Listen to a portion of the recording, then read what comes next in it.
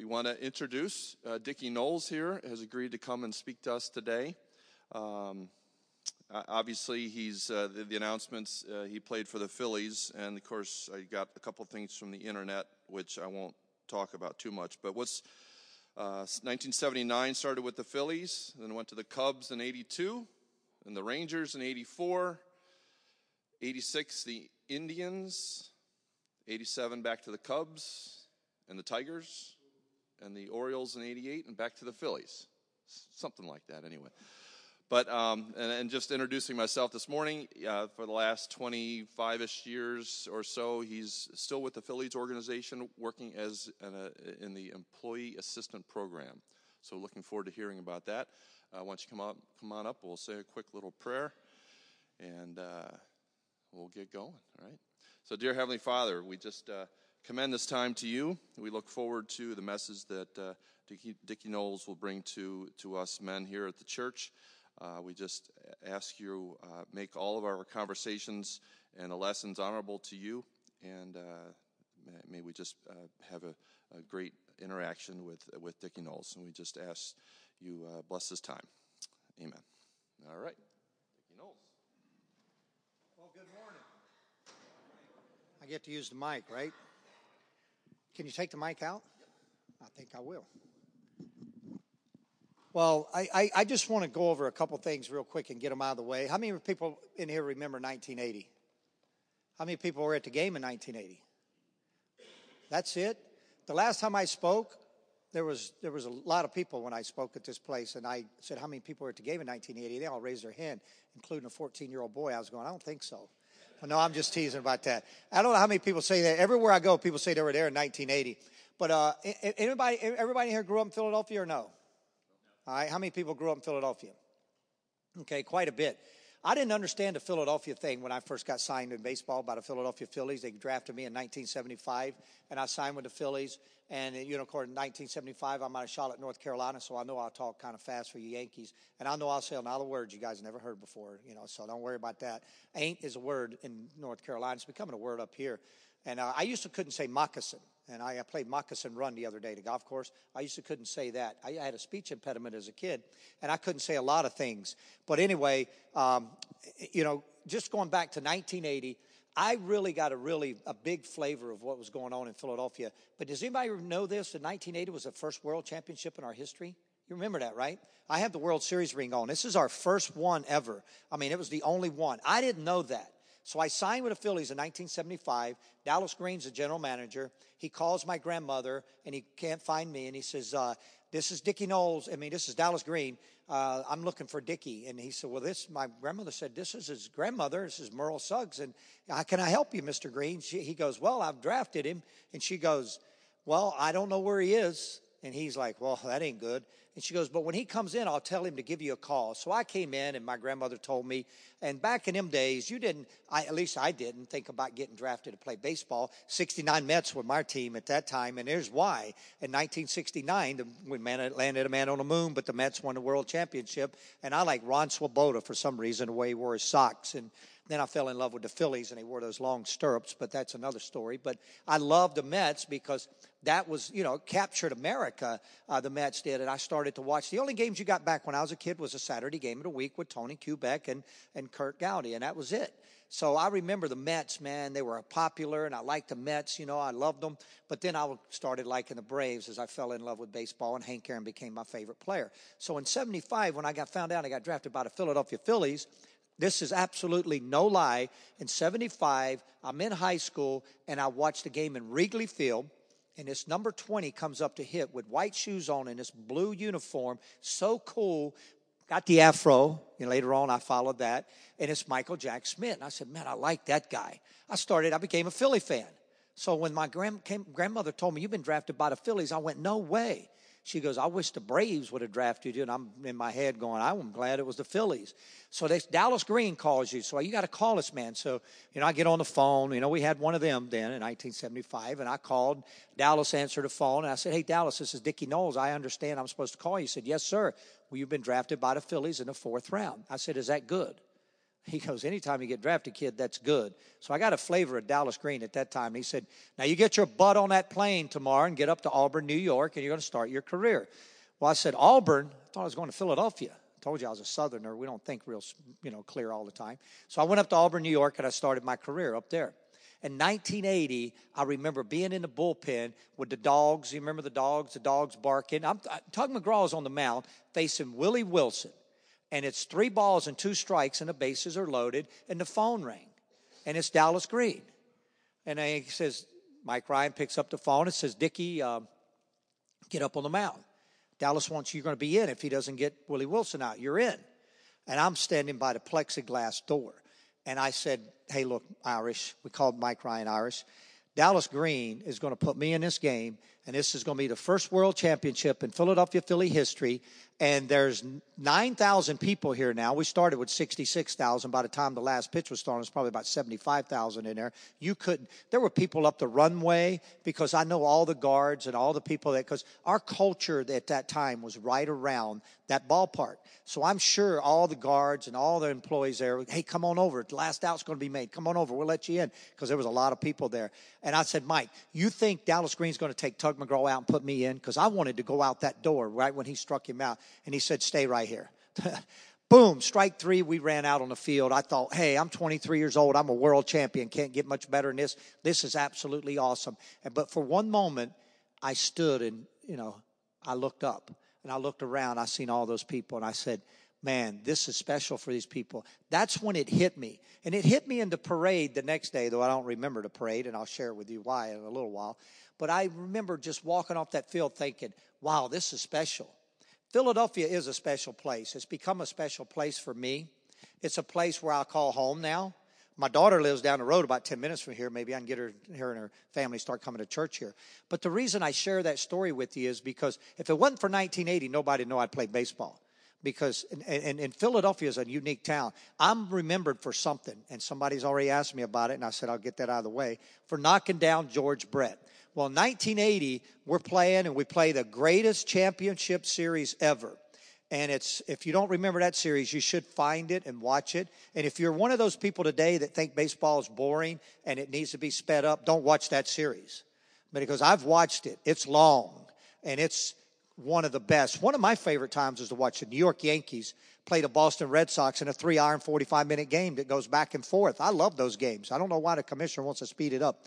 But we played the greatest championship series ever. We beat the Houston Astros. We go to the World Series. I was up every game in Houston. I pitched in 2 games. And the thing about it is, when you're a kid, anybody ever want to be a Major League Baseball player in here? Anybody ever grow up wanting to be one? You wanted to be one?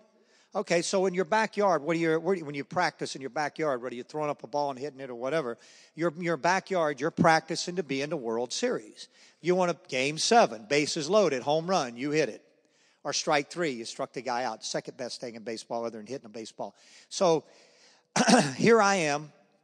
And I'm Kevin Sauché and myself. We're in Game 4 of the 1980 World Series. Game 1, I didn't pitch. Game 2, I didn't pitch. And I pitched in the playoffs. Game 3, I didn't pitch. And now we're in Game 4. And the Goodyear blimp's coming over, and I'm sitting there watching that. And I go, Sauce, all of our family and friends are watching this. And me and him both had been in a ball game. So I looked at him and I said, Dallas is not pitching us, man. We got to get in a game somehow. Well, Larry Christensen started that day, and God bless him. I was not wanting to get in the game because Larry Christensen, but Larry Christensen had a bad first inning. First batter, boom, base hit, threw the ball away, went to third. Next guy, Brett had hemorrhoids that year. Everybody remember that? So Brett was coming back from the hemorrhoid operation, hit a ball down in a corner, slid into third. Big. Everybody was talking about that. Well, he's okay. But we look up, and it's 3-0 at that time, and the bases are loaded. And then all of a sudden, LC's on the mound, phone rings, it's Dallas Green. Another phone call from Dallas Green. And he says, get Sauché and Knowles up. So we ran to the I got there very quick, grabbed the ball and threw about 2 pitches. Sauché threw about 2 pitches. Phone rang and says, either one of them ready. I said, Irish, I'm ready. Sauce goes, you ain't ready. I said, yes, I am. So they called me in the game, bases loaded, and there's 2 outs, and we're down 4-0, and I'm not ready. I go into the game, and I go, ball 1, ball 2, ball 3. And Willie Wilson is hitting again for the second time in the inning. And I went 3-0 on him, and then I thought to myself, boy, I ain't going to be out here very long. And that Goodyear blimp's up there, and I know all my buddies are watching now. Now they all know Dickie Knowles pitching the World Series. Then I threw a strike, then I threw a ball, but thank God Willie swung at it, hit a ground ball to first. Rose picked it up, threw it to me. I got out of the inning. I went back to the dugout and said, great, I pitched in a World Series game. If he takes me out now, I can always say I pitched in a World Series game. So I go out for the next inning, and Willie Mays Aikens has hit a home run in the first inning, for those who don't remember. Then he hit one off of me, and he hit it so far. I was not one of those pitchers. Now, if you know anything about my career, I'd hit you in a minute. I mean, I don't know why I was that way, but I'd hit you in a minute. I mean, everybody knew that about me. So Willie Mays Aikens hit that ball 900 feet, and I'm watching it. But when you hit a home run off me, if you hit it a long way, I wasn't going to hit you. I'd turn around and watch it too, because I always wish I could hit one that far. And he didn't run. And I hear Pete Rose going, Willie, you better run. Now, it's loud. Kansas City was loud. And I threw the pitch, and he hit it, and I'm watching it, and I go, that's going to leave the stadium. And it hit the back of the wall about 2 feet from leaving the stadium. So then when it hit the ground and turned around, I look up, and Willie's still standing there like this, admiring it. And it was his 4th home run of the series, which at the time tied a record. So when he hit it, and I'm sitting there, and I hear Pete Rose, the greatest motivator on the baseball to ever play with, one of the greatest teammates ever played with was Pete Rose. I wish he'd have became a Christian. He would have turned the whole world around the way he is. Rose picked it up, and he started walking towards him. He goes, Willie, you better run. Well, when you're on a field with Pete Rose that misses nothing, and you hear him say something, you got to do something. So I turned around and said, hey, Willie, you need to run, because if you don't run, I'm going to hit you in the head. And he started to jog. And he took all day to get around the bases. And when he got to home plate, they're all high-fiving, they're kissing. Do you see the way we celebrate home runs today? You didn't do that back then, but they were doing it. They were high-fiving, and Rose was mad at them and going, and so now I'm pitching good. Now I'm really feeling good about myself. I'm striking out guys. I go through the second. I go through the third. And we get to the 4th inning, and I said to myself when I went on the bench, I said, I got to hit somebody. I know that. I know how Dallas Green is. So I'm sitting down on the bench because they did a lot of things, and I don't have time to explain it, but things like hitting a ground ball, really hustle baseball, and showing us up. Like a ground ball to Bake McBride, he picked it up to throw it, and McRae kept going and slid in on Manny's glove at second base. And pop-up slide, they call it, and he's sitting there, and he won't get off of Manny's glove. And Manny's like trying to pull his hand away, and Hal McRae's just sitting there looking at him, intimidating things. So now I'm sitting on the bench, and Tug McGraw got up, and Marty Bystrom sitting right beside him, and Tug McGraw goes, hey, you going to knock somebody down? And I said, I will. And he goes, you got to show me. I'm from Missouri. I said, cute, Tug. That's all right. Just, give me time. We talk like that on the bench. So the 4th inning comes, and I run out there, and I said, Willie Mays Aikens is hitting after George Brett. So I'm pitching to George Brett, and I threw a fastball right by him, strike one. I threw another fastball, and there was some nuns sitting down the left field line. If you watch the video over again, you'll see he almost took their head off, line drive right at them, swung late. So I knew I had a good fastball. So I'm sitting there on the mound, and I'm thinking to myself, I'm going to get the guy on deck, Willie Mays Aikens. But Dallas Green had been in my life for a long time, drafted me. And if you read his book, he says he drafted him, assigned him, and did all this other stuff, traded him for himself too. And so I'm sitting there going, if I don't do something now, Dallas Green always preached, when you get a guy 0-2, don't wait. So I said, I'm just going to go right at him. I headhunted. I'm not proud of that, but I threw it right at his head. And if you've seen the pitch on the internet, I see it sometimes, and it flips. He flips and hits the ground. But that was the only time I've ever been in a Major League Baseball stadium. It went totally silent. For 1 second, it went totally silent. Then he erupted in boos. And then he hit the ground and got back up, and I struck him out on the next pitch. And then Willie Mays Aikens came up next, and I struck him out. And I struck out the next hitter, and then I went in, and Dallas took me out of the game. But that pitch, some people say changed the World Series. That didn't change the World Series. What changed the World Series was our players. But if I wouldn't have thrown that pitch, nobody would have ever known I threw. And by the way, there's another thing somebody asked me about this morning. I was traded for myself, so that tells you what kind of player I was. And Dallas Green did that too. But that's a little bit about my career. And but I want to go back a little bit. Anybody from the South in here? Nobody from the South? Oh, okay, good. Then, Well, I grew up in Charlotte, North Carolina, and what I'm going to share with you this morning is a little bit about my testimony. We're all Christians in here, so, I think today we're living in tough times. We're living in times where, especially, I could really start a good argument here. We could start a war with politics today. We could talk about politics. I have a friend of mine I hope he's not dying, but he's got cancer. They took his kidney out, and he's really struggling. He was a big, strong man. So we go walking in the evenings. So we're walking, and one evening we're walking, and his buddy came over, and his buddy's a lawyer. So we got to talking politics, and it's 11 o'clock at night. Joe has trouble in the mornings. He has trouble when there's beautiful weather outside. It's just the time of the day. In the evenings, he feels pretty good. This one evening, we went to walk with him, and it was late. So we're walking down the street, and his attorney friend starts talking about one side. I'm talking about the other side, and Joe's sitting there listening like, y'all don't start this. And then there's another third guy with us, and he's on my side. So we're talking about who's going to be president, who's not. I don't know who started the conversation, but I guarantee you, the NRA would have loved us. If we'd have had guns, we'd have started shooting at each other. It got heated. So politics is something that really, in America today, you really can't talk about. But there's another thing going on in America today, and I believe it's men like us. You know, I have a family.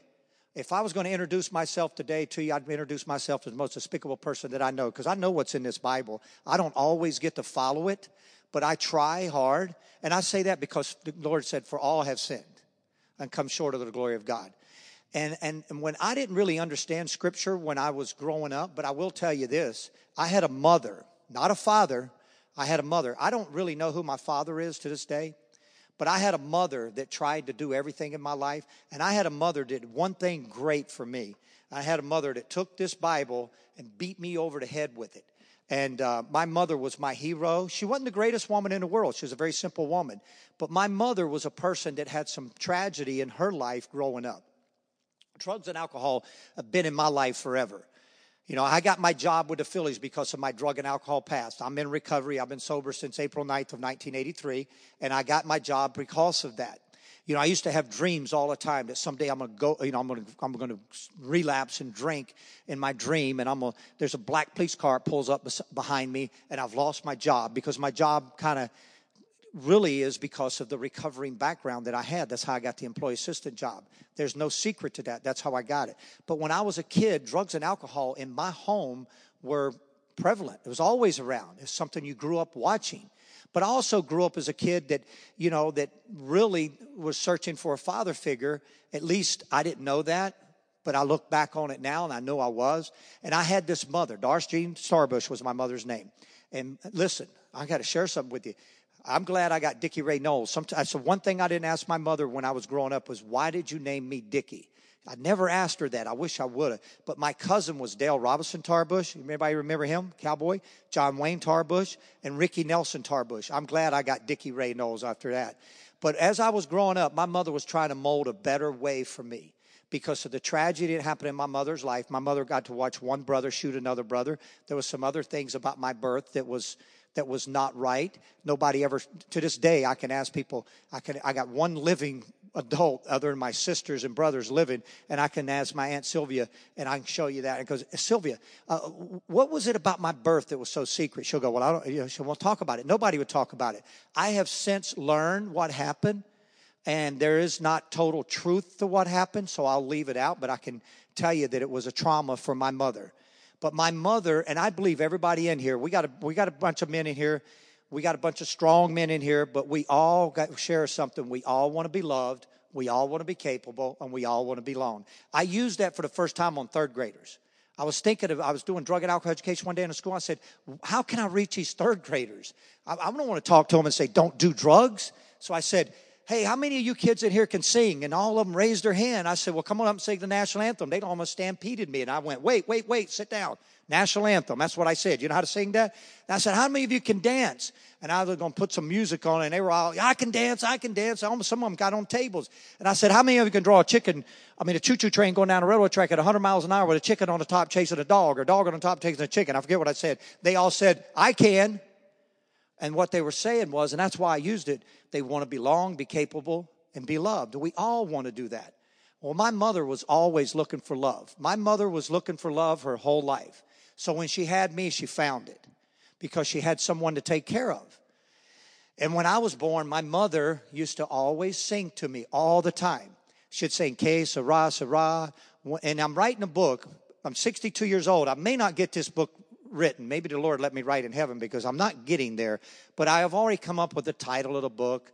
I've spoke it all over the country. And it's called All Alone because That's the word that I use a lot when it came to me and my mother when I was growing up. It was always me and her. She'd sit on the back doorsteps and, take the bobby pins. Church bells ring, and I love Sunday mornings, and pick my ears with bobby pins. And she would sing to me, Que sera, sera. She always used to sing. She made up her own songs, by the way. Jesus loves me, 'tis I know. That wasn't the way she sung it. But she was always saying, Jesus loves me. If you come and look at the front of my Bible, it's on all my Bibles every year. Jesus loves me, because that's what my mother said all the time. My mother heard Billy Graham preach as a young person.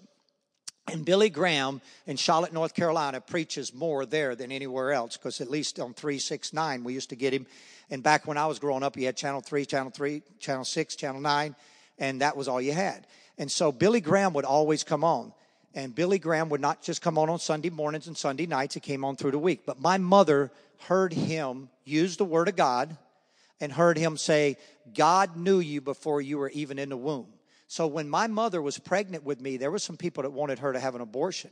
If you think about 1956, abortions were rough. So my mother said, no, I'm having this child. That's what the Lord wants me to do, because I heard Billy Graham say that.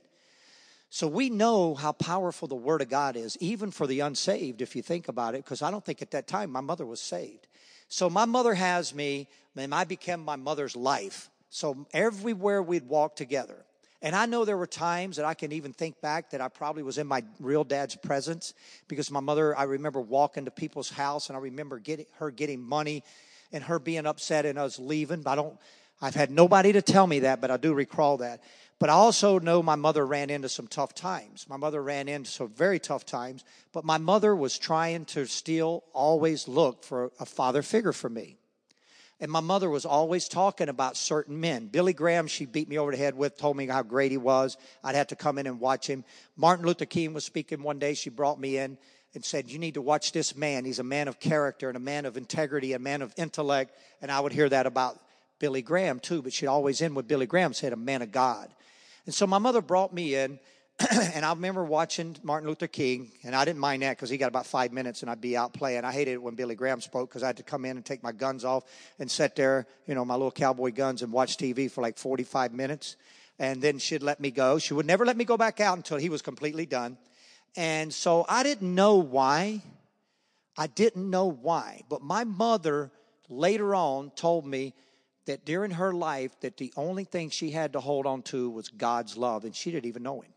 So this word can be very powerful even for the unsaved. But my mother knew that Billy Graham was telling the truth. My mother's favorite scripture verse was John 14:6.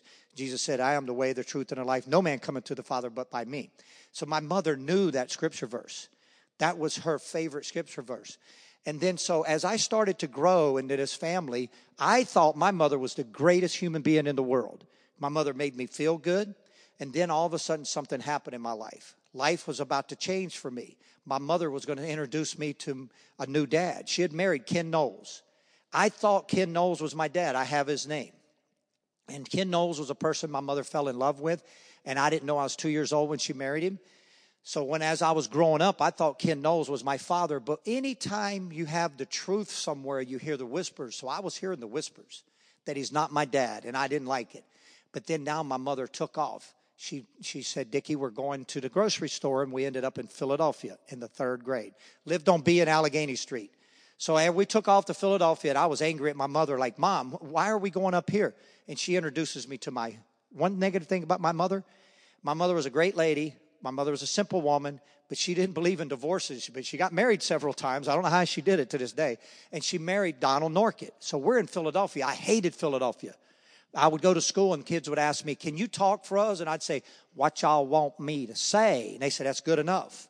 And then I got where I realized we were in poverty. If I wanted a pretzel, I'd say, no, I ain't talking for you. And they'd say, we'll give you a nickel, get a pretzel for a nickel. I'd say, all right, what y'all want me to say? And they'd laugh. Because I called my brother the other night, and I laughed. I said, Donald, what are you doing? He said, Dickie, them Phillies are pretty good this year, aren't they? And I go, did I used to talk like that? And he said, Dickie, if you don't slow down the way you talk, and boy, you're going to have a heart attack. I said, Donald, if you don't speed up, I'm going to get fired. I got to get to work. But it's kind of funny the way, that we used to talk. So I'm up in Philadelphia. I'm having a miserable time. Snowing all over the place. It's Christmas time. If you go back and look, when I was in third grade up here, I forget the year now, we had a big snowstorm on Christmas. I used to think, it snows in Philadelphia all the time. But we're walking down the street, my mother's singing, Que Sera, Sera, and she's showing us stuff in Macy's in the window. I'm saying, Mom, it's Christmas time. What are we getting? Those are great gifts. She goes, oh, you're getting nothing. And I go, wait, time out. What'd you say? We get nothing. And she'd make it okay. One of the greatest Christmases I ever had in my life, we got nothing. Salvation Army came in and fed us. But it was a wonderful Christmas because somehow, some way, my mother made it special and okay. She made it okay.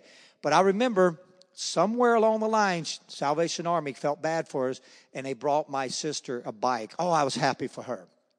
And I'm sitting there going, what about me? I'm over here, and they gave me 2 turtlenecks. They were good looking, too. And I remember the guy from the Salvation Army telling my mother, hey, don't tell him that those are girls. I was like, oh, man, I ain't wearing those. He goes, they look the same. They just zip up. They just fit a little I said, I ain't wearing those things. My mother asked me to wear them to school. I was like, Mom, those are girls. No, they're not. Yeah, they are. I heard the guy tell you that. You know, to this day, I still love the Salvation Army. A few years back, we had a Christmas time. Salvation Army asked me to come down on Market Street, where their big Blue Cross Blue Shield building is. And they were ringing the bell. And they said, could you get a Phillies player to come out here? So they called the Phillies, and they got me. And they said, can you wear your uniform? I was like, seriously? I said, okay, I'll wear my uniform. I wore my uniform out there. And for 3 years, I raised more money on that place for the Salvation Army than anybody did. They'd come by and guys say, hey, man, you were the Phillies? Yeah, Dickie Knowles. Well, I never heard of you, but I was with the Phillies. Hey, yeah, Dickie Knowles, come by. And and guys would come by, and I'd say, hey, man, where'd you get them shoes at? Those are nice shoes. He'd go, thank you. And I said, you put $1 in here? With shoes like that, dude, you ought to put a little more money in there. I'd gild them to throw in. I had one guy to put $80 in one day, and I said, if you got $80 to put in here and you're quitting now, another 20, dude. Come on, make it 100. So I was doing the Salvation Army pretty good until finally one day, Phillies called me in and said, hey, you've been good to Salvation Army, but we don't want you out there no more, man. You're soliciting too much money for these guys, and people are calling in. But that's okay. I love the Salvation Army. From that year, my mother got us a bike. I got a couple turtleneck shirts. And I learned to wear those things after a while when you didn't have nothing else. When that year was over, my mother decided to go back to North Carolina. Boy, was I happy. We went back to North Carolina. I'm going to get Ken Knowles back in my life. I'm going back. Mom, you're going back with Dad, right? You're going back with... No, don't work that way. My mother became a weekend mother for the rest of my life at that moment, because I lived with my grandmother, who's a Bible-believing, born-again Christian. One of the greatest things ever happened to me. She's in the front of my Bible with a few other people in my life and with Johnny Oates. So my mother decides to live up the street from us. And my sister and myself are living with Ken Knowles and my grandmother, and I grew up that way. And my mother was a weekend mom, and I loved her dearly. But I didn't realize I got a little angry at her because, you know, she kind of gave me away. But I never looked at it that way, to be honest with you. I looked at it like Mom's right around the corner. If I want to go see my mother, I just go over there. But there was another reason I didn't want to go over and see my mom, because Donald Norkett was a little rough, and he beat her. Sometimes I wondered if she didn't beat him. I look just like my mom, and she's about my size, a little bit shorter. But a lot of times I felt like my mother was starting a lot of the fights. And it's not a very good thing to see when you go see that kind of violence. We call it domestic violence today. Back in them days, everybody called it look the other way. I don't want to see that, so we'll just leave. So that was kind of like the life my mother was living, and I loved my mother. When I got to be about 14 years of age, I finally whooped up on Donald Norkett one day, and that wasn't very pleasant either, because I got to whoop up, not him. But Donald Norkett was a guy that loved his alcohol, and he's dead today. And Ken Knowles was a guy that loved his alcohol. And my mother grew up in a place that loved their alcohol. So the progression was continuing. And I didn't think there was anything wrong with it. I mean, I didn't think that, you know, that's what I grew up in. That's what I seen a lot. And then one day I found baseball. I found baseball in the weirdest way. Billy Hoover was a great friend of mine. He got me playing baseball. He was a young guy, and I was in the 5th grade. He asked me to play Little League baseball. I said, Billy, I don't know how to play baseball. But he got me playing. I went out on the field. I wasn't very good. It took me 8 games to get to first base. But I loved the feeling of putting that uniform on. I wore mine like Ron Swoboda for the New York Mets, socks up. Nobody wore them that way back then. And I loved the game. I wasn't very good at it. But then I got another role model in my life. Mr. Phillips was my coach, and he seen talent in me. And he would put me down at third base and hit me ground balls, because when I first started playing, I couldn't catch a ground ball. I couldn't catch a fly ball. I could throw, though, and I couldn't hit. So there's not much left in the game other than throwing. I should have known I was going to be a pitcher then. But he's seen talent in me, so he would take me to third base and hit me ground balls, take me to shortstop, hit me ground balls, take me to second base, hit me ground balls, take me to first, take me to the outfield. He was doing all the positions, teaching me all of them. One of the greatest things that ever happened to me. I was a young little leaguer, wasn't very good. 8 games it took me to get to first base, and this guy's teaching me every part of the trade. Then I started to fall in love with the game. That's when I fell in love with Amazing Mets, because that was the time frame of when I looked up, and I loved Tug McGraw. I don't know why I picked out Tug McGraw, but I like Tug McGraw. I like Nolan Ryan on that team too, and I like Tom Seaver. I even copied Tom Seaver. And so I'm watching those guys, and I want to be like them. That's the time of my life I decided. I was 10 years old. I said, I want to be a Major League Baseball player. I put all of my effort in that. Nobody in my family ever came to see me play, because we just didn't do that back then. Are you playing baseball? Yeah, well, good. But I remember one particular moment. I came home and I told my mother, I went over to her house. Mom said, you playing ball? I said, yes, yeah, I am, Mom. I'm playing baseball. That's great. You're the greatest. I go, Mom, I'm not very good. She goes, no, you're the greatest. My mother was one of these people that would tell you you're the best at everything no matter what. My mother was a very special person, I'm telling you. And I said, Mom, I can't hit the ball. She goes, well, we'll settle that.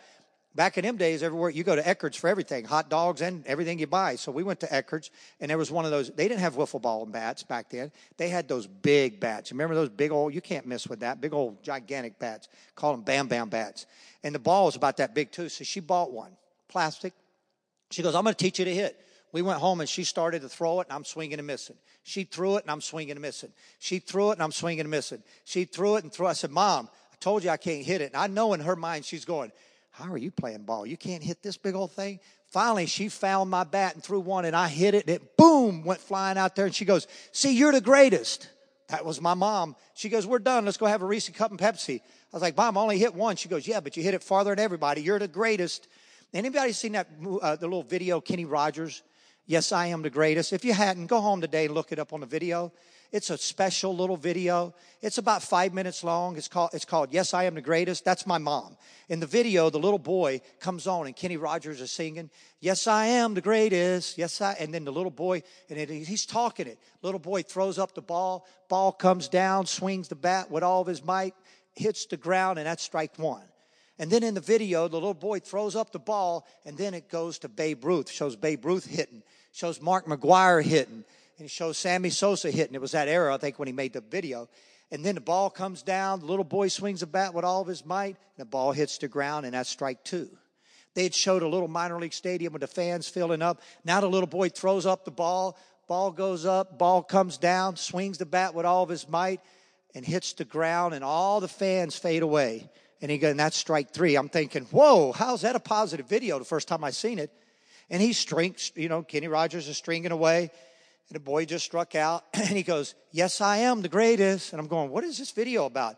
And then all of a sudden, the little boy's mother calls him home. The little boy picks up his ball, picks up his bat. He's heading home. And then Kenny Rogers is singing, yes, I am the greatest. And then he says, and even I didn't know I could pitch like that. If you didn't get that, you better say But anyway, I thought, that's my mom. She found something positive in everything. And I remember that video. I was going, that was my mother telling me, that's all she said. Yes, you are the greatest. You are the best. I go, Mom, I hit one ball, but you're the best. Shortly after that, I started to play Little League Baseball. I got into Pony League Baseball. I got into Legion Baseball. I got into everybody in North Carolina just about knowing who I was.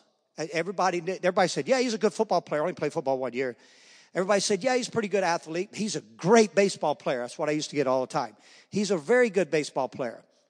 And I was thinking, man, this is all I want to do is play baseball. I had not really done much with the Word of God. I wasn't spending that much time with my mother. When I would go over, my mother would ask me a lot of things. How you doing? Are you reading the Bible? I go, Mom, I don't know. I don't even know anything about the Bible. Are you watching Billy Graham? Then my grandmother started to share scripture verses with me, but it's going over my head.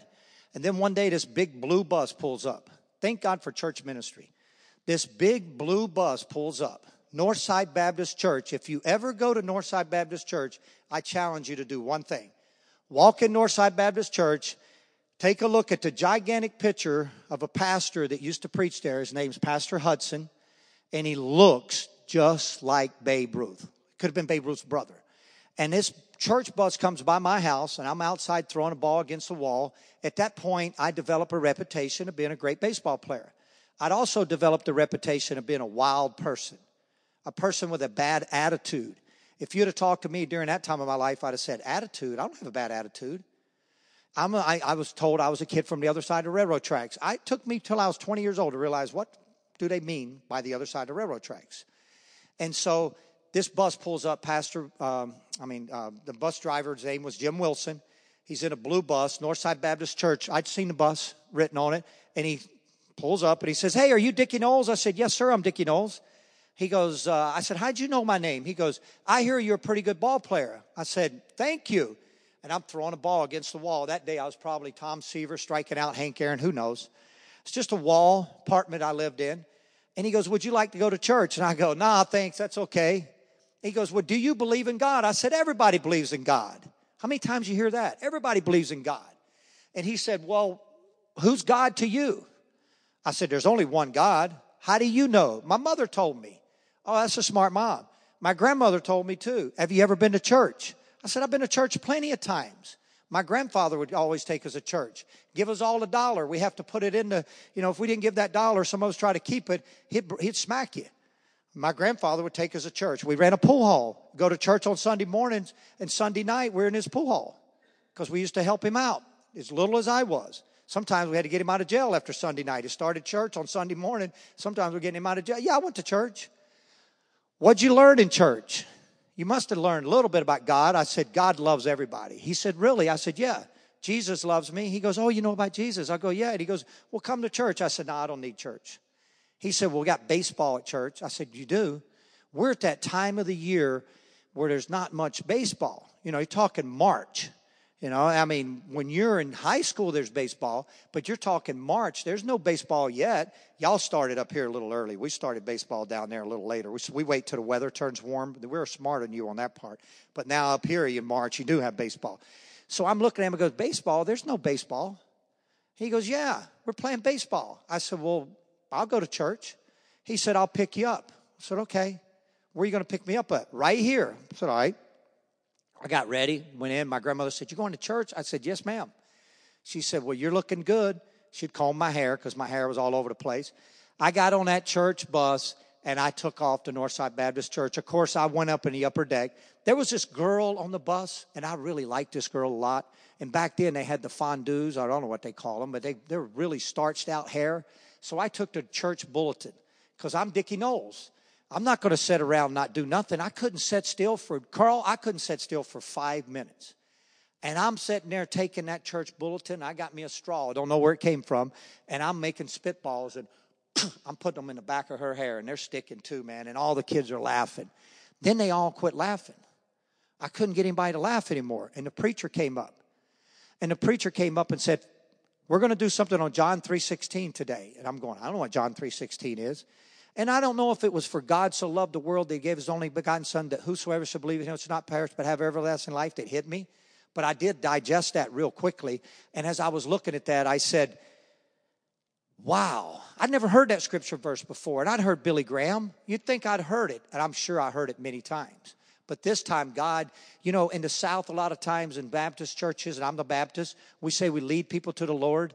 And believe me, don't let me offend you with his comment. God leads people to the Lord. And God was leading me to the Lord that day, using people to bring me in. And he's using that pastor to reach my heart.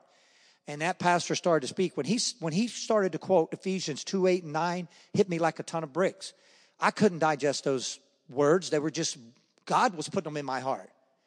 For by grace are you saved. I didn't know what the word grace meant. I had no idea what the word grace meant. I also know that I didn't know what the word having faith meant. For by grace are you saved through faith, and that not of yourselves, lest least any man should boast. And I'm sitting there thinking to myself, what does that mean? I knew what it meant to me. It meant that, hey, the Lord loves me no matter what. His grace is sufficient for me. That meant that this is something that I've never heard before.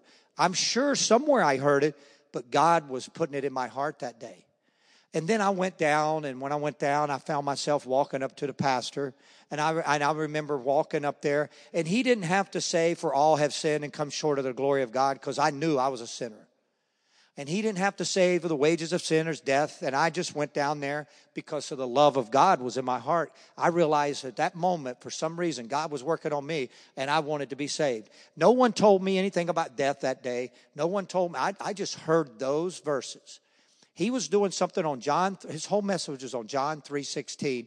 And I went down there, and there was so many people down there that day that I didn't recognize anyone down there, didn't know anyone down there, didn't care, didn't care if the whole school was looking at me, that I wanted this. I wanted the Lord in my life. I wanted to know how. I got down on my hands and knees, and I was crying. You know, when I'm in church, and I hope every man in here feels this way, when someone comes to the Lord, if you don't cry, something's wrong with you. I cry inside. Sometimes I cry outside. The angels are crying. They're singing.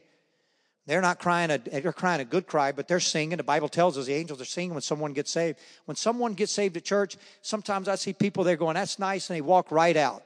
That's a miracle. Your life has just been changed. The greatest miracle of all time, God came and died for our sins. He had to be born first. That's another miracle. And so I'm sitting there, and Pastor Hudson comes over to me.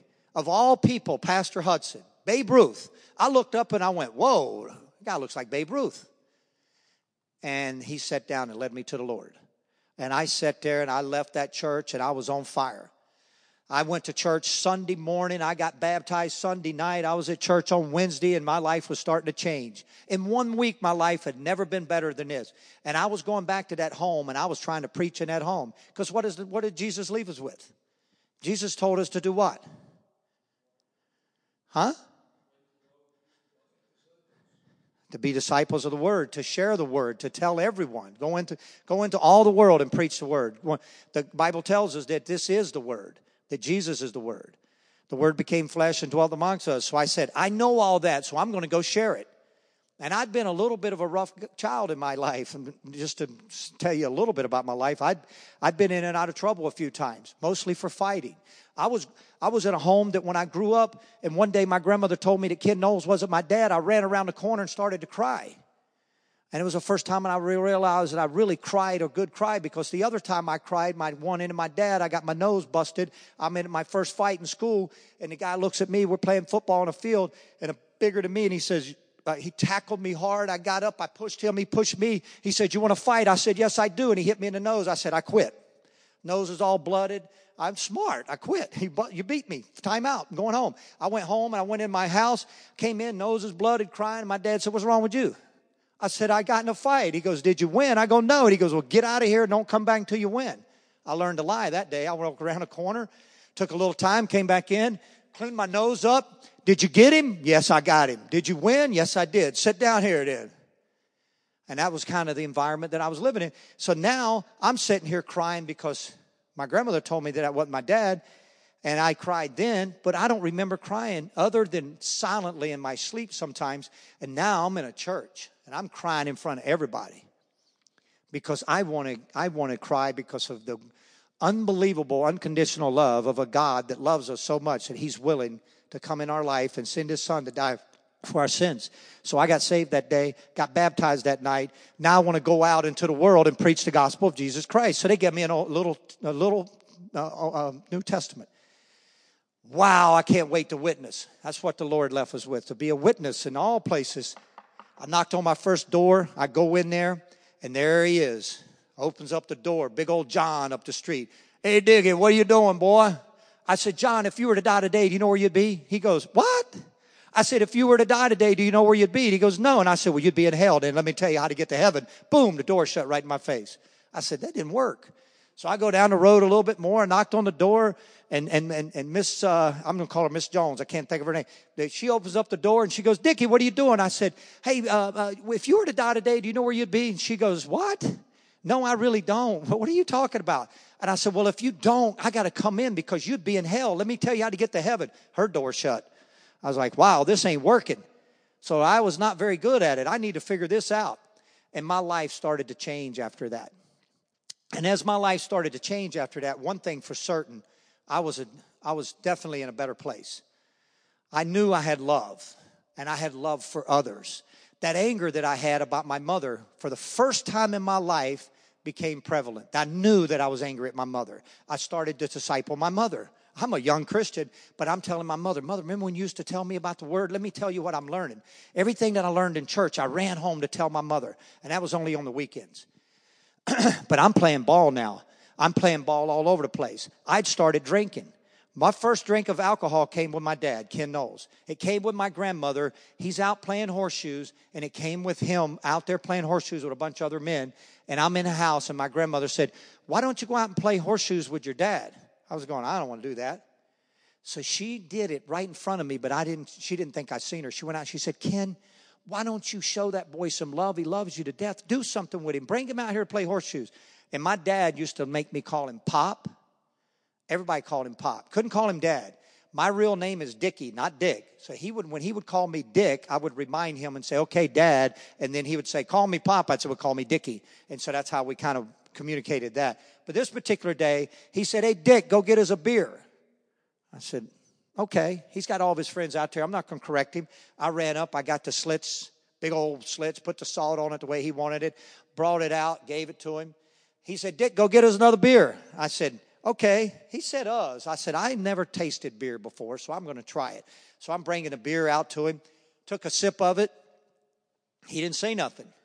After about 4 more trips to the fridge and after about 8 more sips or maybe 10 and probably more than that, I was feeling good. I never had that feeling before. I was feeling real good. I was feeling great, to be honest with you, and no one cared. And I'm having great fellowship with my dad. That was my first encounter with alcohol. So I started to drink alcohol, but when I went to church, I knew that was wrong. I quit doing it. And then one day someone told me, it's weird how we forget the devil knows that scripture better than us. We forget who he is. We forget all about who Satan is. So one day I'm sitting there talking and I'm trying to talk about the Bible. And, I'm grown up now and I'm throwing fastballs at 90 miles an hour. And I'm pitching and throwing shutouts. And everywhere I go, people are knocking on my door, wanting me to play baseball. I didn't have to choose a team. They chose me. I'm playing for like everybody in North Carolina. Everybody wanted me to play for them. So here we are, and I'm playing baseball, and a guy comes up to me, one of my teammates, and says, you're not going to go drink no more? You don't drink no more? I go, no. I'm a Christian. He goes, you ever see Jesus' first miracle? And I was like, yeah, I know what it was. What was it? He turned water to wine. Well, what do you think? That's the drink that gladdens the heart. It's what the Bible says.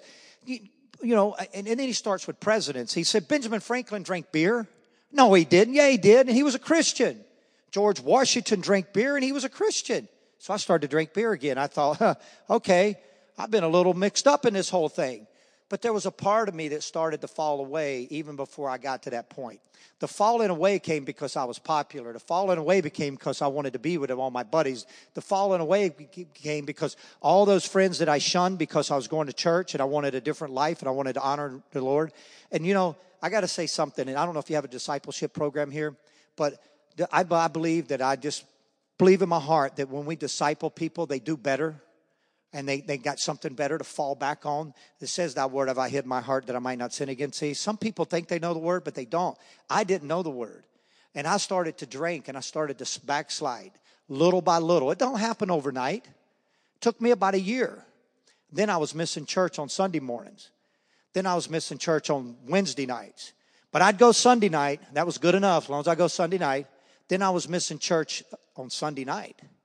And then I was having girls. Oh, God, what guy don't want girls? And now all of a sudden it's amazing when you get this new notoriety of being a good athlete. Everybody likes you. Teachers even let you get away with murder. And then I get drafted. Philadelphia Phillies draft me. I go up to sign my first professional contract.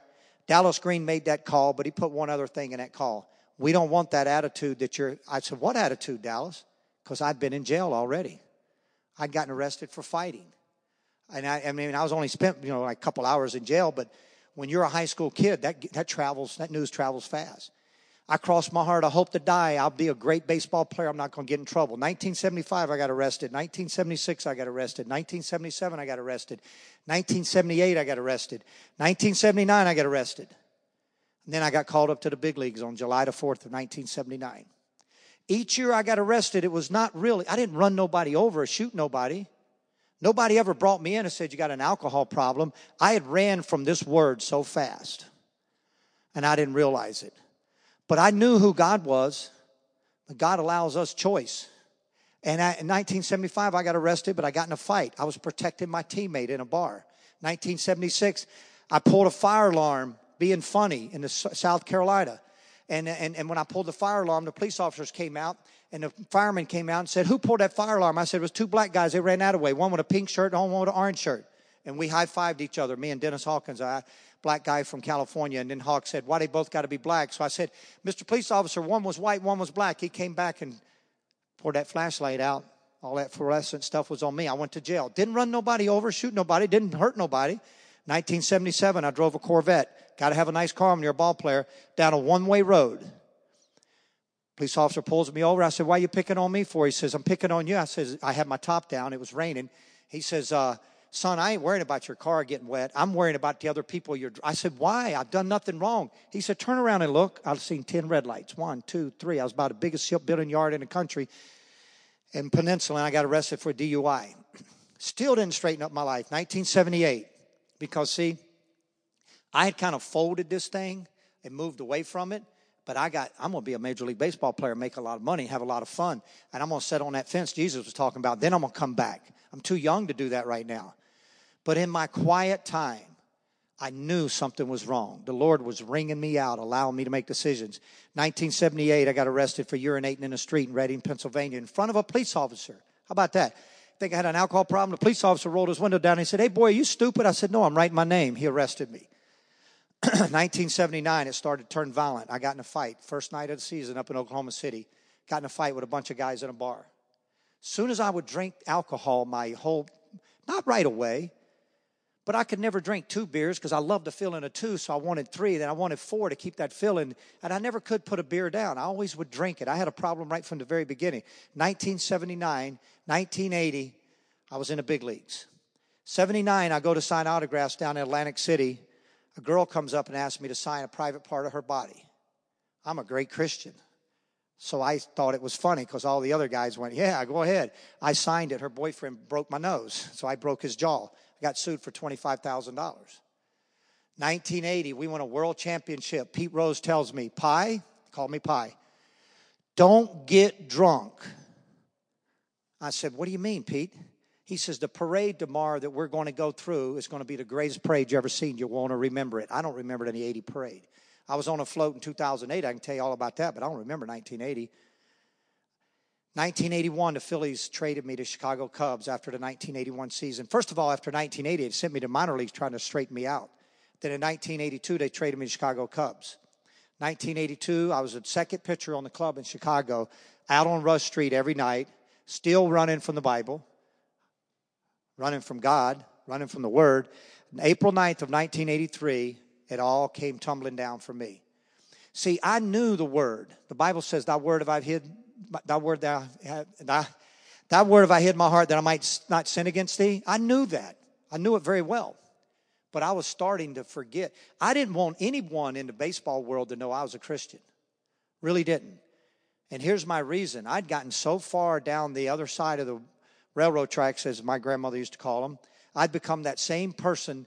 You know, they say if you go back to your sin, it gets worse. If you go back to your drinking, it gets worse. Mine had gotten much worse. I was embarrassed about my mother, embarrassed about my grandmother. I just kept telling myself, and addiction works like that. I kept telling myself, I'm going to wake up tomorrow and I'm not going to do this, and I'd do it again. You know, the Lord, everybody says the Bible has all the answers in it. The answers are very simple. You know, God will, He can if we let Him. Sometimes, but He gives us choice. Sometimes we denied. It's right there in front of us. He's offering the way out every time. And I didn't want it. And every time someone, hey, you want to go to chapel? Mike Smith. Hey, Dick, you want to go to chapel? I go, no, that's okay. The reason I didn't want to go and my heart would be bleeding is because I was afraid that one of the non-Christians would see me going there and they'd say, I ain't going in there. If Dickie Knowles is a Christian, I want nothing to do with that. That's how much that I was falling, backsliding that far. And on April 9th of 1983, I had tried to straighten out my drinking part of my life. I'd quit drinking, and I went into a bar one last time. One last time, It's like sin. It's like men with pornography. I'm going to do it one last time. It's like people that say, hey, I'm going to do it one more time, and then I'm going to quit it. Well, I was going to do it one more time. I was told to quit drinking, that I was going to be drug tested or alcohol tested by Dallas Green. So that spring training, I did quit. But I was going to do it one last time with a friend of mine that got released. One more time. We went in a bar, and guess who got rowdy? He did. And guess who paid for it? I did. We got in a fight. Police officer was called on the scenes, and I hit a police officer. I was sentenced to 180 days in a federal prison because when you touch a police officer in Cincinnati, it's a felony. And I was in front of the 60 Minutes. I was in front of the judge, and he said, Mr. Knowles, you're not a role model. You're a parole model. And he sentenced me to 180 days in a prison. I said, wait, Your Honor, time out. I'm a Major League Baseball player. I don't know any other Major League Baseball. For that fight, I don't even remember hitting the guy. I don't know if I hit him or not. Maybe he's lying. You're sending me to jail? Greatest thing that ever happened to me, I went into jail. I got out of jail on a pill, and I went into a drug and alcohol rehab. And if you're in recovery, I'm not going to be critical of this. I can do the Alcoholics Anonymous book better than anyone, but I didn't want it. I told that I knew I had a problem. When I went into the rehab, during the fight, I tore up my right knee, which suffers to this day. Tore it all up, MCL, ACL, all of it. I told the guy that ran the program, I told Dr. Sidney Snow, I said, you bring me my Bible, I'll go to rehab. Dallas is like, what? Dallas was shocked that I wanted a Bible. And I said, I need to turn my life around. I need to rededicate my life to the Lord. I need to get on my hands and knees right now and rededicate my life to the Lord. I need to do it today or I can't accept your program. I'm sorry. This part I need to take care of. They brought me a Bible in. Chapel guy came in for the Chicago Cubs, and we read the Bible together, and we read the Bible as long as we could, and then they finally wouldn't let him come in no more. Every morning I got up, I rededicated my life to the Lord, and I got on my hands and knees, and I prayed, and I read my Bible, and I accepted their program, and I got sober. I got out of the rehab. I remember the day I walked out, I knew I was never going to drink again. Not because of the Alcoholics Anonymous. It's a great program, but I knew I wasn't going to drink again because I'm going to follow the Lord. I want to be a Christian. I want to be a Christian.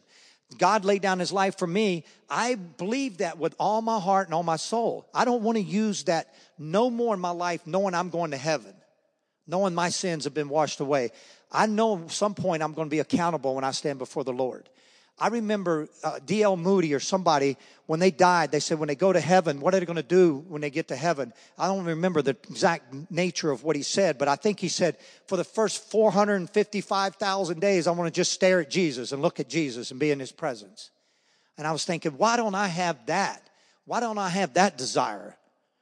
And when I say that, I get goosebumps inside because I did turn my life around. I did come out of there. I knew something was different when I came out of there. And everybody else would say, see what happens when he quits drinking? It wasn't to quit drinking, because you can come out and be a sober drunk. It was that I was turned on for the Lord. People started to knock on my door and come in my room. I was the room that everybody, superstar, non-superstar, anybody that did drugs and drank, anybody that smoked pot, they went to Dickie Knowles' room. Anybody that wanted to dip and play cards and order up whatever you want to do, you come to my room. We sit around a table and we play cards. So we're isolated in sports more than you think we are because we don't trust the public. So, we want people to see what we're doing. So they knock on my door. Can't come to my room. We always have a roommate. I said, I want a single room. They knock on my door. Can't come to my room. Why? You ain't smoking pot in my room. You're not drinking beer in my room. You're not playing cards in my room. Why? We know you're sober, but you got to have fun. I said, it's not the sober part. I've turned my life back over to the Lord, and that's what I'm going to do. Then the knock started to come again. I was like, why are they knocking on my door? I opened the door in anger. Dickie, can I talk to you?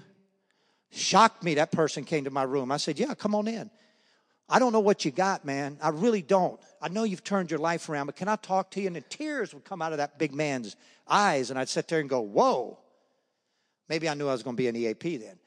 The Lord was preparing me for something else. And then a knock on the door again. Dickie, I'm having problems with my wife. Man, can you help me? I'm not a marriage counselor. Man, I'm trying to get my life together. What are you doing? But I was given answers because God was giving them to me. I was praying with those men. Sometimes the best thing I could do is get on my hands and knees and pray with them. I couldn't believe how quick it turned. I was happy that it turned, trust me. I was the village idiot, and now people are bringing their problems into my room. I remember going to my mother's house, flying down to my mother's house and telling her and sharing with her. So you go to my mother's house, you see Dickie Knowles pictures all over the wall. She had several of them the same. She had an infatuation with everything that I did, articles, everything. My mother worked in a gas station. People used to come up to my mother and they'd say, I seen your son pitch on Game of the Week last week. And then that one night, on April 9th of 1983, they come to us, sorry about your son. I seen him on 60 Minutes. Now it turned back to the good thing. And my mother shared with me that day, you know, I never really liked baseball. I was happy you played baseball, but what you're doing now really makes me proud as a mother because that woman beat me over the head with this, and finally I got it. Finally, she laid the seeds, and I finally got it. And that's what my mother was most proud of. My mother died at 59 years of age, a very young woman. And I remember when my mother was getting sick, I'd go down to Charlotte, North Carolina, spent 3 months with her, and we're fellowshipping over the Bible. We're not talking about baseball. My mother used to take those little baseball cards that I brought. They're blank today. Some of them have it on the back. I had drug and alcohol messages on them. She loved those baseball cards. She told me one day when she got sick, you know what I'm most proud of as you as a man? She said, I'm most proud that you served the Lord. And she goes, I ain't stupid. I know those little drug and alcohol messages are all about God too. I go, how do you know that, Mom? She goes, because I see my message on the back. Our lives are not made by the dreams that we dream, but by the choices that we make. I bet you use that to reach people. I go, yes, I do. How did you know that? Sometimes people ask me about that verse. I can't put it out in schools. Not that verse. Some people ask me about that quote. I said, I got it from my mother. Now my mother's very proud of me. My mother's talking about all these things that went on in our life beforehand. Now she's sharing the truth with me. And then my mother got sick. I had twin boys and a daughter, still do. And I had to go back to Philadelphia after I spent 3 months with her. You know, my career had ended. I got into another part of my life, was baseball, in a different way, helping people. And I got into it. And I remember when I first started working with the Phillies, they said, Dickie, you're doing this drug and alcohol program. We like it in schools. We'd like for you to do something else. And by the way, I used to go to schools and I would talk about God all the time, to the point when schools would call into the Phillies and say, we love this program, Saves, as a program that I had, but he shares the gospel in here and he can't do that. Well, you know what? God's in control, not me. I did 3,000 school programs. Go check it out. 3,000 school programs. Over 2,200 of them in the Philadelphia area, in this Jersey, Philadelphia area. And I never once went into a school without sharing something out of this word. Not one time. I got in trouble for it probably about 360 times. But I'd do it over and over because my mother told me that's what I'm most proud of. So I kept doing it. So my mother's about to pass away, and I'm going out to a conference over here in Havre de Grace. Bobby Ackerman, the first writer of Children of Alcoholics, and a guy by the name of Father Martin, who had the chalk talk. And I'm at the conference. Part of my education, I have to go. Might as well go here to best. So I'm down there. I pull in. And I see them both, and I see them. I said, how you doing, Joe? Joe Martin. He says, Dickie, I'm doing good. How are you? I said, my mom's sick. She's about to die. And he goes, really? I said, yeah. I said, I had to come home. He said, what's wrong? I said, she's got lung cancer. He said, well, how long has she been? The doctor said she had 3 months to live. How long ago was that? 3 months ago. I said, my mom don't think she's going to die. At least that's what I thought. And so, I said, Mom, you know what? God's in control of life. You're probably right. He'll take you when he wants you. We all have a number. So I said, I'm up here, back home. Didn't want to come to this conference. Been away with my mother for 3 months. So I'm here. Phone rang. We can't have phones there. No cell phones. Phone rang. Lady at front desk said, there's someone trying to reach you. Something's going on in your family. I thought, oh, my boys, my daughter. I just left my mom. So I went. I grabbed the phone. Is this Dickie Knowles? I said, yes. Oh, hold on. My sister got on the phone. Dickie, this is Angie. Mom's dying. Wait a minute, Angie, I just spent 3 months with Mom. We ate at Red Lobster the other night. What do you mean she's dying? Well, she's in a hospital. What do you mean? Well, she's in a hospital and she didn't want you to know, and she's dying. She's waiting on you to die. She's waiting on me to die? Angie, God's in control of life, not Mom. That was my answer. Dickie, she's waiting on you to die. I got off that phone. I looked at Joe Martin and I looked at Robert Ackerman. I said, hey, guys, I think I'm going to have to go. I said, what's going on? Father Martin, he's a priest. I said, well, my sister just called, and he said, go. Heck, I've seen it happen. Go. You think my mom's waiting on me? Well, I'd like for her to wait another year or two, to be honest with you. Maybe I'll stay away for 2 or 3, 4 or 5, 6 more years. So I got in my car and I drove to North Carolina. I got there really late. I walked in. There's my sister and brother. And I walked in and I said, hey, man, do me a favor. Go home, get some rest. I'll be here with Mom. Mom was unresponsive. Mom, I was so mad at the doctor. I was like, is she dead already? No. And I could see her breathing. So I did the one thing my mother always wanted to do, was read the Bible. I opened up the Bible and I read the Bible to her. And as I was reading the Bible to her, she was unresponsive at that point too. And as I'm reading the Bible, I'm reading it and I'm turning the pages and I'm reading it. And I finally came to the part that I wanted, when I tell you my mother was a simple woman, she loved the Lord. She didn't like rich people though. That was a negative of her. She always felt like rich people. Maybe she was, I'm not even going to get political. That'd be terrible to do that. But maybe she was one of those people that just felt like that, we should give to others. When my mother would take us to a Goodwill sometimes, and she'd make us get in the box and dress in there, she'd say, if you take the clothes, you don't have to go buy them. You're doing them a favor. And I go, Mom, that's called stealing. We don't want to do that. She would go out and rob people's garbage, not rob them, but take things from garbage. She went to a yard sale one day and bought a ring and said, look at this ring, Dickie, and this beautiful. I said, Mom, I gave you a Belks card. You want to shop at Kmart. I won the World Series. We won the World Series. And I bought you a home and you gave it to my sister. Mom, what can I do for you? She goes, I'm fine. 3 months later, she said, I sold that ring. Guess how much I got for it? I said, how much? She said, $2,000. It was all gold and diamonds. I said, Mom, I'm going to yard sales with you. But no, really. But my mother was that simple. She was so simple. So when I went down and I started to read, and I came up on that, the rich man and the beggar, I was like, Mom, I'm going to read this to you. And she's not responsive. Response. She's showing no response. And I'm reading to her. That's the only thing I read to her for 30 minutes. Then I fell asleep. 5:45, the nurse came in. And she came in and she said, Dickie. I said, what? She said, she's gone. Man, I don't know. We all have mothers and fathers. You only have one. You don't know how you're going to react until it happens. It crushed me. I looked over. I said, wait a minute. No. This can't happen. What do you mean she's gone? And the nurse looked at me and said, Dickie, she died in peace. I go, what do you mean? I looked. My mother was looking this way the whole time, and she's looking right at the Bible with a big smile on her face. And I knew at that moment, she knew that she had done what she was supposed to do on this earth. She had been doing it since I was this little, and she had carried it right out. She was ready to go.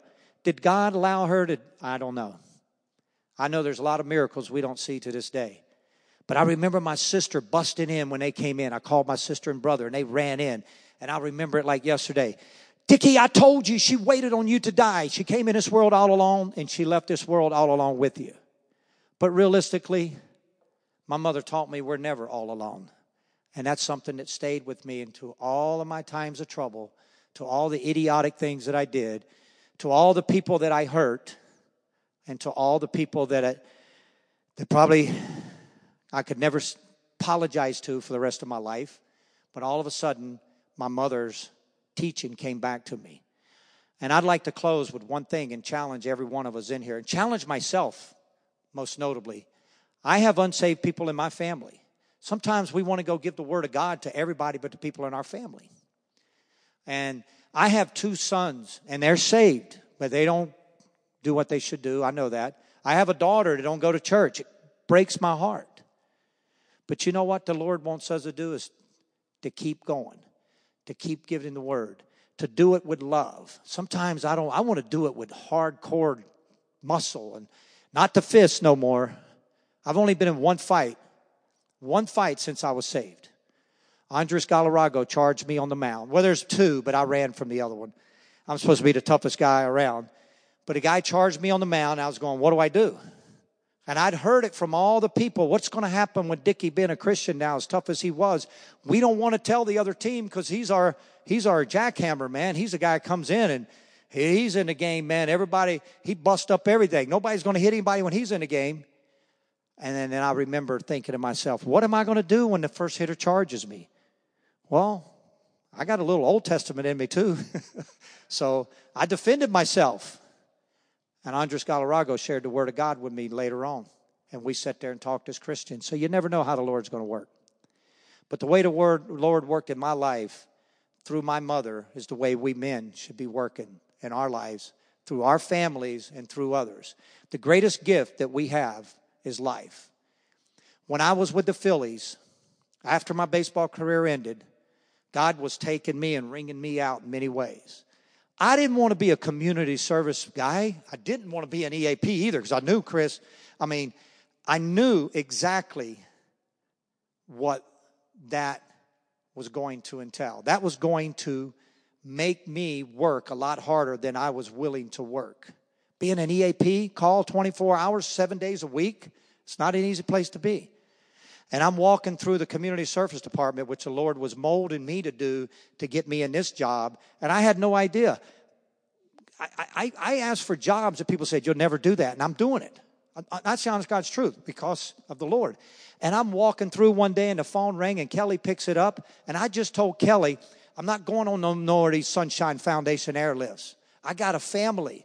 My mother told me, Dickie, I want you to help those in need. And if you ever get a chance, cancer would be a good foundation for you. Homeless would be a good foundation for you. And I'm like, okay, Mom. Forgot about it, turned it off. I work with more homeless people than you'll ever know about. And I'm sitting there going, okay, Billy Sample, Sunshine Foundation. All right, I'll go over and see that kid Jackie up in New Hope. Yeah, and he died. I was like, whoa, holy cow, I don't want to do that no more. He wanted to see a Phillies player. 64 airlifts later, I'm still doing it. And the Sunshine Foundation, born right here in Philadelphia, you take men, real strong men, and they chaperone these kids. And they take them all over Disney World for one day. You fly them down, you fly them back. So I'm doing it. I'm loving it. I don't know where it came from. It just happened. And then one day I get a call. Kelly answers the phone. Billy Sample, yeah, Dickie Knowles is here. I just told her, if that's Billy Sample, I'm not here. I just came from an airlift in Atlanta. I got to be home for a little while. I got to spend some time with my family. She goes, I thought you were a Christian. Yeah, he's here. I go, yeah, I am. Well, why are you lying? Okay, I'm not. Okay, give me the phone. Yeah, there's a kid up here that wants to go. He's a big Phillies fan. I said, okay, all right. What's his name? Jimmy something. I forget his name. I think his name was Jackie. The other boy was Jimmy. His name was Jackie. So I said, all right, put your Phillies uniform and come out. Okay, I will. Put my Phillies uniform on. This is December, by the way. I went to the gas station at 4:40 in the morning. I'm sitting there filling up my gas, and it's raining and snowing, and some other guy pulls in beside me and says, hey, you with the Phillies? Are you guys playing today? I looked at my watch, and I said, it's 4:45. It's December the 17th. Who knows what it was? It's December something. I said, I don't have time for an intervention. I get in my car, and I take off. I don't know what was on that guy's mind. I get up there. I got my full Phillies uniform on. Football player only has his shirt on. I go, now I got it. So I get on. I'm going, I can't wait to see this kid, Jackie. I get on. I'm walking on. There he is. He's waving his hand. He goes, hey, are you the old Phillies pitcher? I said, yes. Yeah, I am. I get that a lot. He goes, I love John Kruk. I love Lenny Dykstra. I love Darren Dalton. I said, hey, kid, I'm with the 80 team. We won. They lost. No, I didn't really do that. But I walked over to him, and he's so charismatic the way he's speaking. He goes, man, I can't wait to get to Disney World. I can't wait. He said, let me tell you something. And he said, Mr. Knowles, you believe in heaven? I was about to answer that like, yeah. And he goes, well, guess what? He says, I got to ask you a question. When you're playing baseball, when you're sliding, how do you do it? Are you guys flying through the air? You hit and you pop up. How do you do that? I was about to answer that. And then I was sitting there, and he goes, my mother tells me when I get to heaven, I'm going to get a new set of, and I looked down, the boy didn't have any legs. I went, oh, my Lord. And compassion overcame me. And behind me was a 6'7", 245-pound girl, and her name was Keisha. She lived on B in Allegheny Street.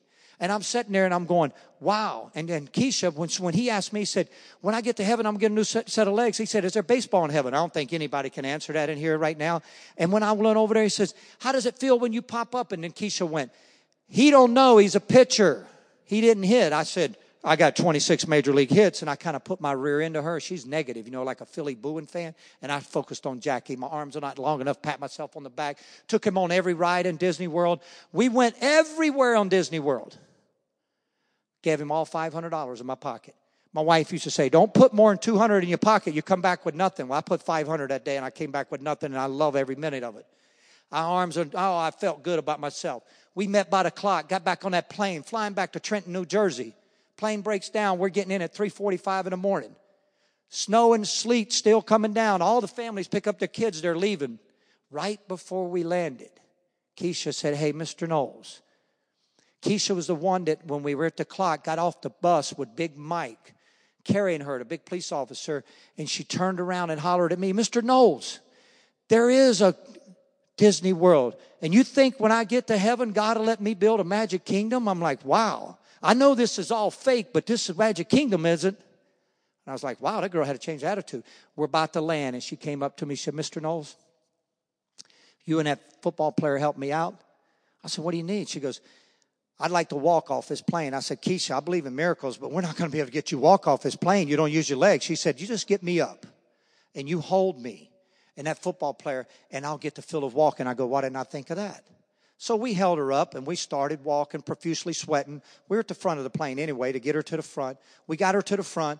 We get ready to go off, the edge of the plane to the stairway, and there's a little gap. I said, Keisha, how do we get you over that? She said, throw me. We did, but we held on to her. It bounced. There's a 7'2" father at the end of the stairway, and he looks at her, and Keisha looks down and goes, Dad, look, it's a miracle. And that miracle word came out and hit me. She goes, look, it's a miracle. I'm walking. And I went, wow. And then all the families, all 200 of them, all started to come back. They're coming back with their kids. All the kids are saying, come back, I want to see this. Jackie's gone. I don't even know where he is. And there's Keisha. She went 1 step, 2 step, 3 step, 4 step. She goes, let me go, let me go. And we let her go. And she fell into that father's arms, not a dry eye in the whole place. It's snowing, it's sleeting. And then when she landed in his arms, she goes, Dad, look, I know what it feels like to walk. She said, Dad, it's a miracle. I know what it feels like to walk. That word hit me again. I was one of the guys that didn't have a dry eye. I'm looking down. I'm going, man alive, how did this happen? Wow. I'm driving home thinking, there was always a miracle these cops talked about, carrying these kids something. I finally had mine. I'm the Christian. Was that really a miracle? I'm driving home. And as I'm driving home, I went to bed, said, that was it. A week later, my phone rang. And what miracle that happened came from the Word of God again. Miracle wasn't from Dickie Knowles. Miracle was from that little kid, Jackie. That little kid, Jackie, was witnessing to Keisha all the way down about what's in this Word, about what God does for you, about what heaven's all about. That little kid, Jackie, knew where he was going, and he was telling Keisha. He was taking a Word of God, telling Keisha. And I'm thinking I'm seeing a miracle by what she's doing with her father. No, the miracle occurred between a little boy and a large girl. That miracle was, Jackie said, you know what life is, Keisha? Life is only what we're doing here for a short time. There's a better life ahead. God came, and Jackie shared with her John 3:16. And Keisha wanted to know about it. A little boy going to heaven and didn't want to go alone. A little boy going to heaven decided to tell some girl who had all the problems of the world, who was negative, who lived in a bad area, about the word of Jesus. So as we close here today, I just want to share that one thing with you. I know I've went too long, is to keep sharing the word of God. Keep bringing in the young people. We need to reach young people. We, as men, that's our obligation, to be men and reach the young people. Thank you very much, and God bless you.